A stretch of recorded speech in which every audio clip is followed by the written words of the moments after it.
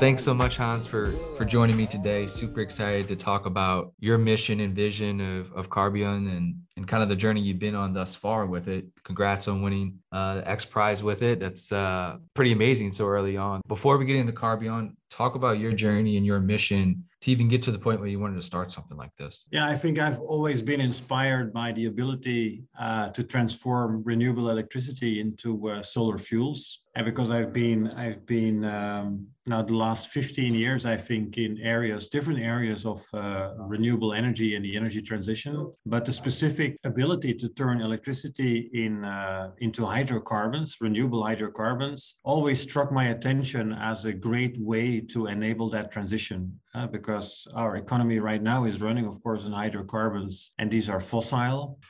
But the ability to make them renewable, basically by capturing CO2 from air and green hydrogen, caught my attention already more than 10 years ago. And I think pretty much from that moment onwards, I think I've been wanting to do something in that area to enable that, because it was very expensive. It still is very expensive. So I think that's like 10 years ago, that's where things started for me in this domain. Well, when the idea, I mean, obviously this takes a lot of minds coming together, and I think right time, right place as well. You know, I think maybe 10 years ago, it was maybe just not the right time and space for a lot of people's eyes on this type of thing. You know, obviously funding coming into the sector pretty big. So it seems like the timing has been right. I guess, when was that timing right for you and the team? Did you go to, a co-founder or a friend and say, hey, let's start something? Talk about that initial thought process of just actually wanting to do it, but then actually doing it. Yeah, I think my original plan was certainly not to start a company with it. I was working for a research institute, and I was kind of thinking that we would simply explore it from a technical point of view within the research institute, and then later look for a company that wanted maybe to do something commercially with that. But actually the research institute was concentrating, or was actually focusing on concentrated flue gas capturing, so not air capturing. And then soon thereafter came the suggestion to start a spin-off company. But of course the consequence was that the spin-off company the last few years had to do lots of the research itself. So normally you start from somewhat more mature research. In this case, the research was very immature. The technology was very immature. I think we were at the level of an idea. Maybe we had some data, but not so much. So it was actually a journey the last 2 years to collect the necessary data to prove the principle. And it's only now that we can start thinking about making an actual machine out of that. For us, we were kind of forced into doing a startup mode. But looking back to it now, I think it was the right thing to do, for sure. Yeah. The idea of Carbion is what? It is building a machine in a building outdoors. I guess let's start at the basic level of, how does direct air capture work? Sort of, what is it, right? At a very foundational level. Yeah, so direct air capture, so it's filtering CO2 out of the atmosphere, out of air. And our machine is meant to do it indeed at the size of the Earth, so to speak. So just to mitigate climate change. So we went from 300 parts per million CO2 in the atmosphere up to today, I think, around 420. So that's the result of 150 years of industrial use of fossil fuels. And I think we need to undo that. If you don't undo that, the climate change will continue for many hundreds of years. So this technology is really meant to tackle that challenge, how to do the big cleanup, how to get back to 300 parts per million like it was in pre-industrial times. And so it's meant, and also the X Prize actually challenged the different competitors to describe how this can be done at that scale, because not every technology is able to do it at that scale. You need to really design for that and have in mind that you want to do it at this huge scale, because at small scale, like submarines or space crafts, it can be done already since many decades, but doing it at a large scale, so the level of the Earth's atmosphere, that's a challenge in its own, and that's also the challenge that we took on. The principle being is that you use a machine to sequester carbon out the atmosphere, and then to do what exactly, right? Does it sit there? Like, how do you, I guess, then use it? And so what you get is a CO2 gas. Then there's different things you can do with it. I mean, if you want to do negative emissions, so going back from 420 today parts per million to 300 parts per million, you need to store it somehow. Okay. And the most obvious thing to do is store it underground in empty gas fields, empty oil and gas fields, for example. So there is a huge storage capacity. And if you store the CO2 gas in those empty oil and gas fields, it will stay there for hundreds of millions of years. So that's kind of a secure storage, geological storage facility that we have for free or almost for free. It's kind of sending CO2 back from where it came in a way, right? Interesting. The other thing, of course, you can do is make indeed renewable fuels. So you can actually, with green hydrogen and CO2 from air, you can turn that into hydrocarbons. That could be aviation fuel, for example. That could be any type of chemical. Basically, everything that we derive today from fossil oil and gas, we can do with green hydrogen and green CO2. And so this will be transforming the whole industry, the petrochemical industry, and it will help us to get to net zero emissions. Because there is two things. There is first avoiding that we put even more CO2 in the atmosphere. Today we put like 40 billion tons of CO2 per year in the atmosphere. So that has to stop, of course. And one way to stop it is to stop, let's say, using fossil oil and gas. And this can be possible with the combination of green hydrogen and green CO2, because these two elements allow to make gasoline, diesel, aviation fuel, whatever you need, basically. And we can actually stop using fossil oil. So you could still make, in theory, you could still make fossil fuels without all the sort of dirtiness that goes into making them sort of the old school way. Yeah, but we don't call it fossil fuel, right, then, of course, because it's a renewable fuel, but chemically speaking, it's exactly the same. It's just a clean way to make It's a clean way to make, right? And it doesn't add to CO2 concentrations in the atmosphere, because in a way you capture CO2 from the atmosphere, and together with green hydrogen, you turn it, for example, into aviation fuel. When the aviation fuel is used, of course, the CO2 is released again in the atmosphere, but that's circular. So it doesn't add CO2. Right. It's just neutral. We call that CO2 neutral usage of CO2. So that has to happen, I think, because it offers a solution for sectors like aviation or shipping, and which have troubles using batteries or other type of energy storage means. So they would be helped with renewable fuels to get to net zero emission. And then the second use is really storing it underground to do net negative emissions. So to do the big cleanup, so to speak. But going to net zero, of course, we can do it with electrical vehicles and with batteries. But for some industries, it's not possible to use electrical batteries. Airlines would be the perfect Airlines would be a perfect example. So they're desperate and they want to do net zero, but they don't see how they can do it unless we are able to make jet fuel, aviation fuel based on green hydrogen and green CO2. And you see a lot of companies now focusing on the production of these green fuels, because they think indeed it will push out the fossil fuels in the long term. And is that, how far, I guess, are we away from enabling some planes to run on this rather than traditional fossil fuel? Like, are we a decade away from that? Are we 5 years, 15 years away from at least, like, let's say, a fleet or something like that? Like, KLM or Delta has 3 planes now that run on hydrocarbons. Like, is that within grasp soon? Commercial production of these green fuels, in a way today it's already happening, but then based on biomass. So you have these biofuels, and to some extent they are blending these biofuels with the existing fossil fuels, and that already works. So like a hybrid a little bit. It's a kind of hybrid. And I think blending biofuel or renewable fuel with fossil fuel will probably be the default way how to go through the transition. You just increase the level of renewable fuel up to the end that maybe by 2050 it's 100% renewable fuel, and there is no fossil component anymore in that fuel. I think that's the way I think we can go through that transition. It's a gradual thing. The more you can produce, the more you can blend in, and the less fossil fuel you need. So you can do it in a gradual way, spread over the coming 30 years, because for sure it's going to take, I think, 30 years before we're even close to a level of 100% renewable fuel. So it's going to take time. It's going to take decades to achieve that goal, but it's for sure feasible to do. And the timing is a bit uncertain because it depends on economic numbers like the cost of it, etc. But it's a certainty that this transition will happen. So we can do it in a smooth way, in a transition way, by blending in just higher and higher percentages of renewable fuel in the fuels that we use for aviation or any other purpose. Yeah, I mean, it's sort of the transition we saw with cars. We didn't go straight to electric vehicles. We had about, I guess, 2 decades of hybrid vehicles probably.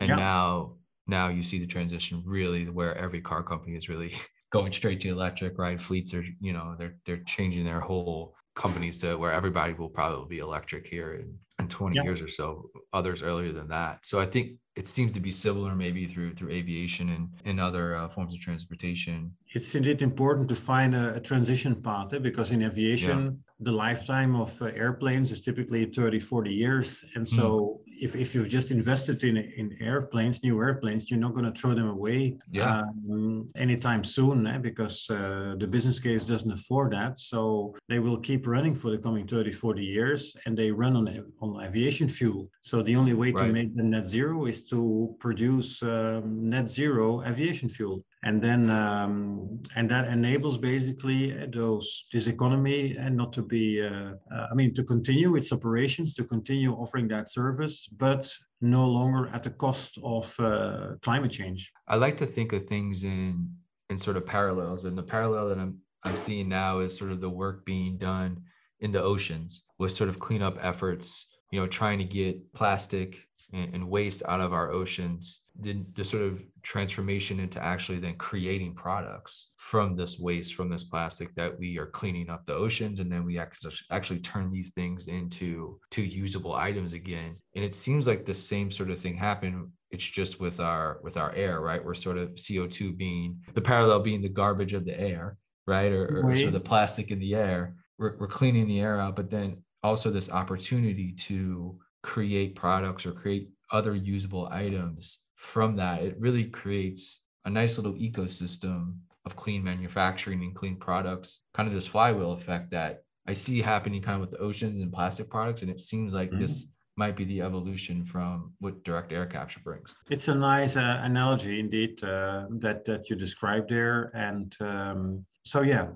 the excess plastic can be used to clean up. If you clean up the oceans, all this plastic could be recycled, of course, so avoids making even new plastics. And the same with CO2. And so there is no need whatsoever to mine for fossil CO2 anymore, or fossil carbon. We can perfectly recycle whatever is already in the atmosphere. Was this just from, I don't have a science background, but has this always been a known theory or a known hypothesis that has been out there? It's just we didn't have the technology and the ability to capture it? Or is this sort of a new discovery that we can do this efficiently? I think the awareness today, this awareness is getting bigger.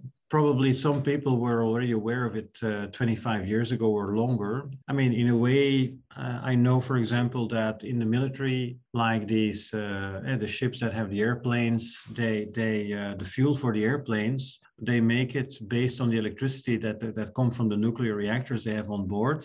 And this electricity they use to make fuels by using just ocean water. So the notion of turning electricity into fuels based on ocean water or air or whatever exists already for a very long time. But it was just too expensive to apply it on a large scale.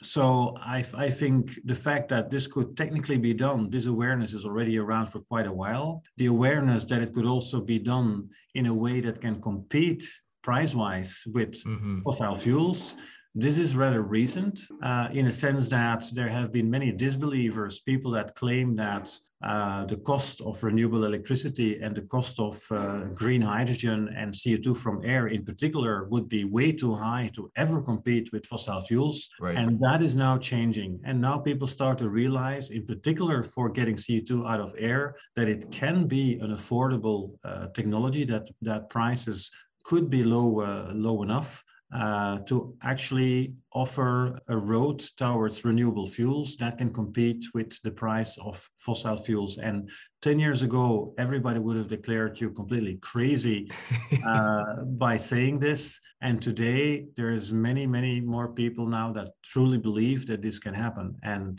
so the awareness is growing, but we come from a long way, that's for sure. I had spoken to the founder and CEO of Aether Diamonds, and what they're doing is using direct air capture to actually create diamonds, right? And Yeah. jewelry collection online, right? So you're taking the mining out of that, so you're taking the destruction of Earth. It's a messy industry dealing with sort of forced labor and things like that.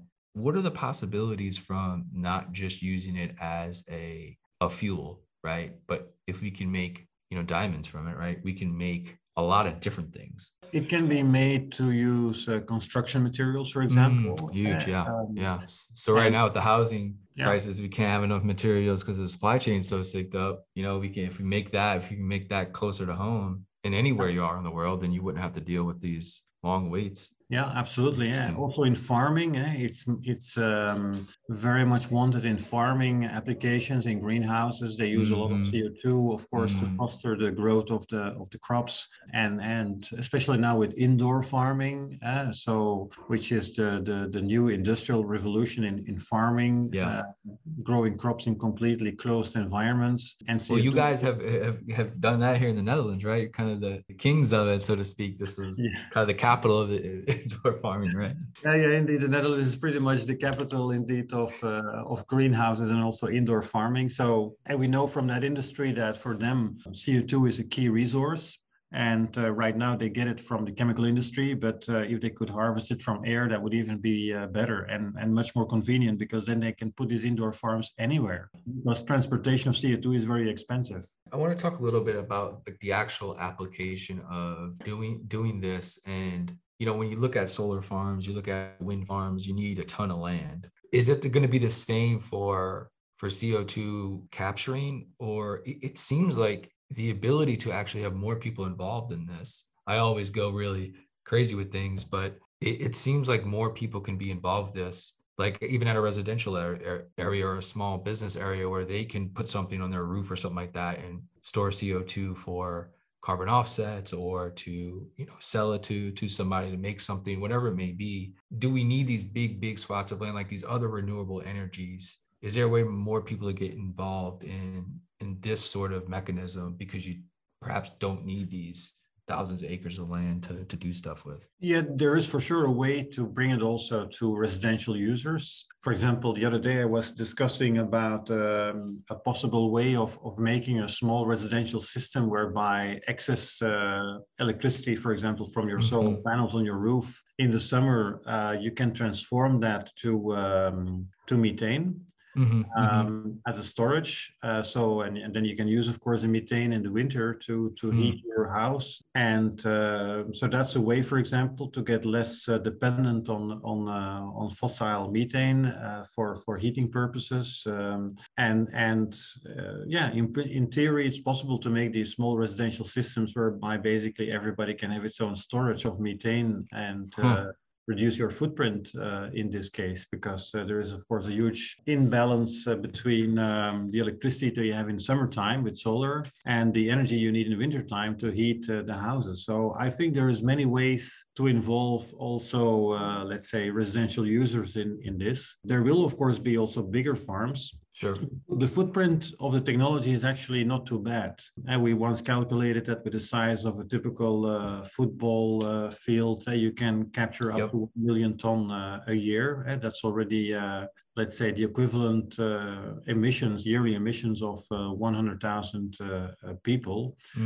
That's certainly not bad if you think like, okay, so if you give every town basically an installation the size of a football pitch, you're done. So that's something that people can imagine, like, okay, why not, right? I mean, this is not excessive in terms of land use. But so, yeah, I mean, future will tell, of course, but it is possible kind of to put it in your backyard, so to speak. Right. Yeah. So we talked about a lot of the good stuff, right? It's all really, really positive and exciting. I guess what are some of the things that people are thinking about perhaps even governments where, I'm from the southern part of the United States where you have hurricanes a lot. And so the positive from this is that, if you can, capture this and then you can run when people, tens of thousands, 100,000 people lose electricity every year, and sometimes for days, even weeks, right? Some people have generators, some people don't. And obviously, if there's a way to have sort of a clean generator that doesn't depend on gas and you can kind of use it, be mobile with it, like that's huge.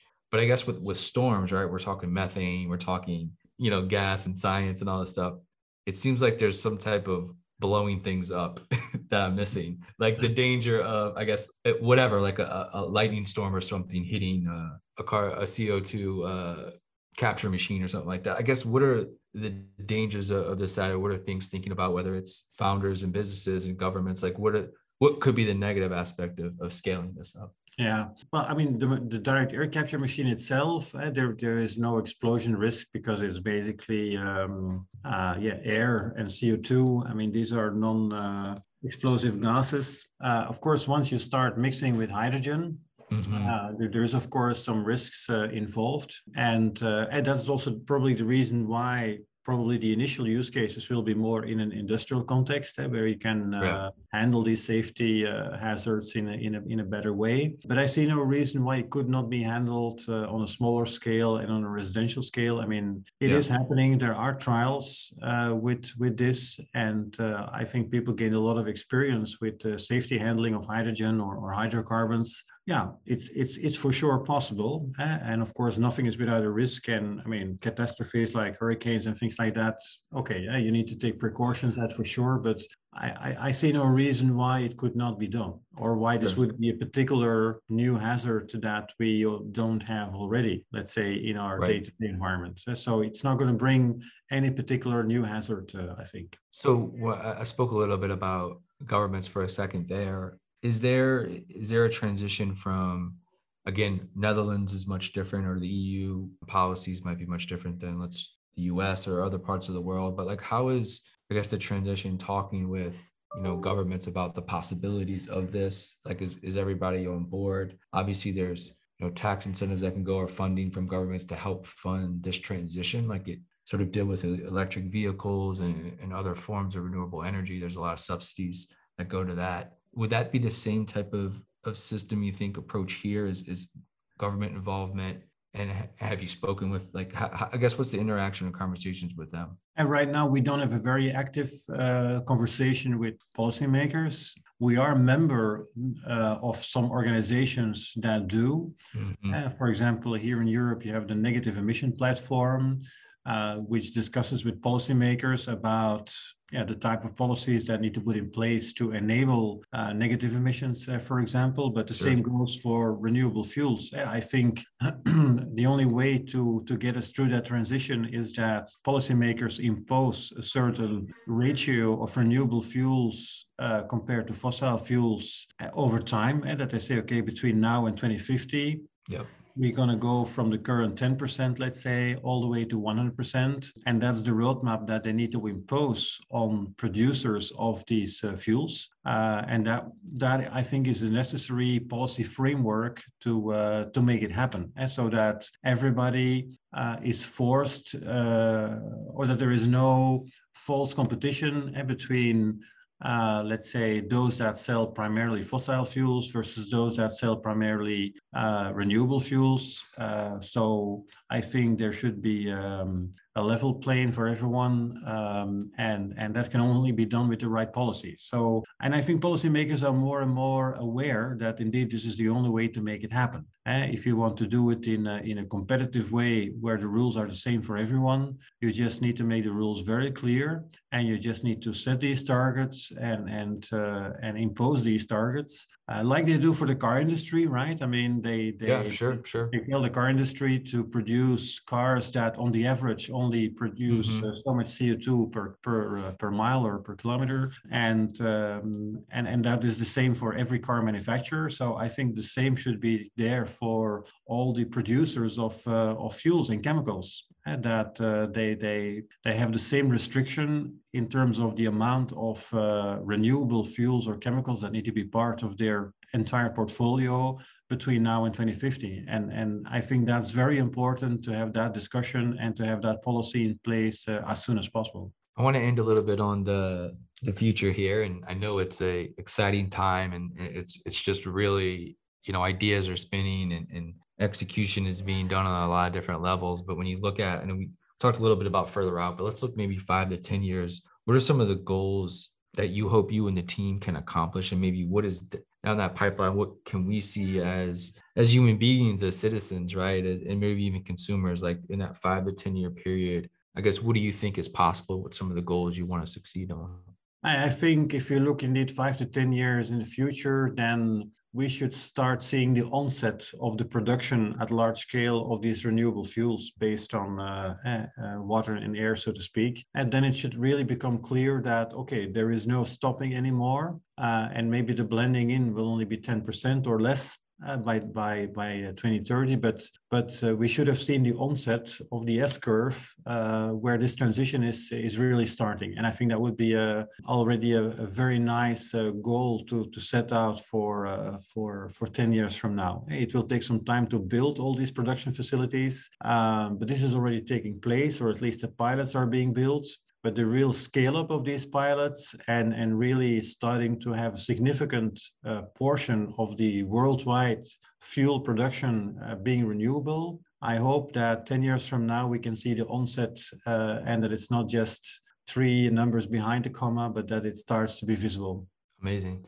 One last question here. We mentioned the X Prize earlier a little bit. What was your pitch to them? I guess what kind of separated you and the team from other submitters? We use a unique technology in the sense that we developed a material that can absorb and release CO2 extremely fast, up to 100 times faster, let's say, than known sorbents. And that means with the same amount of material, you can do much more cycles and much more CO2 in a certain time span.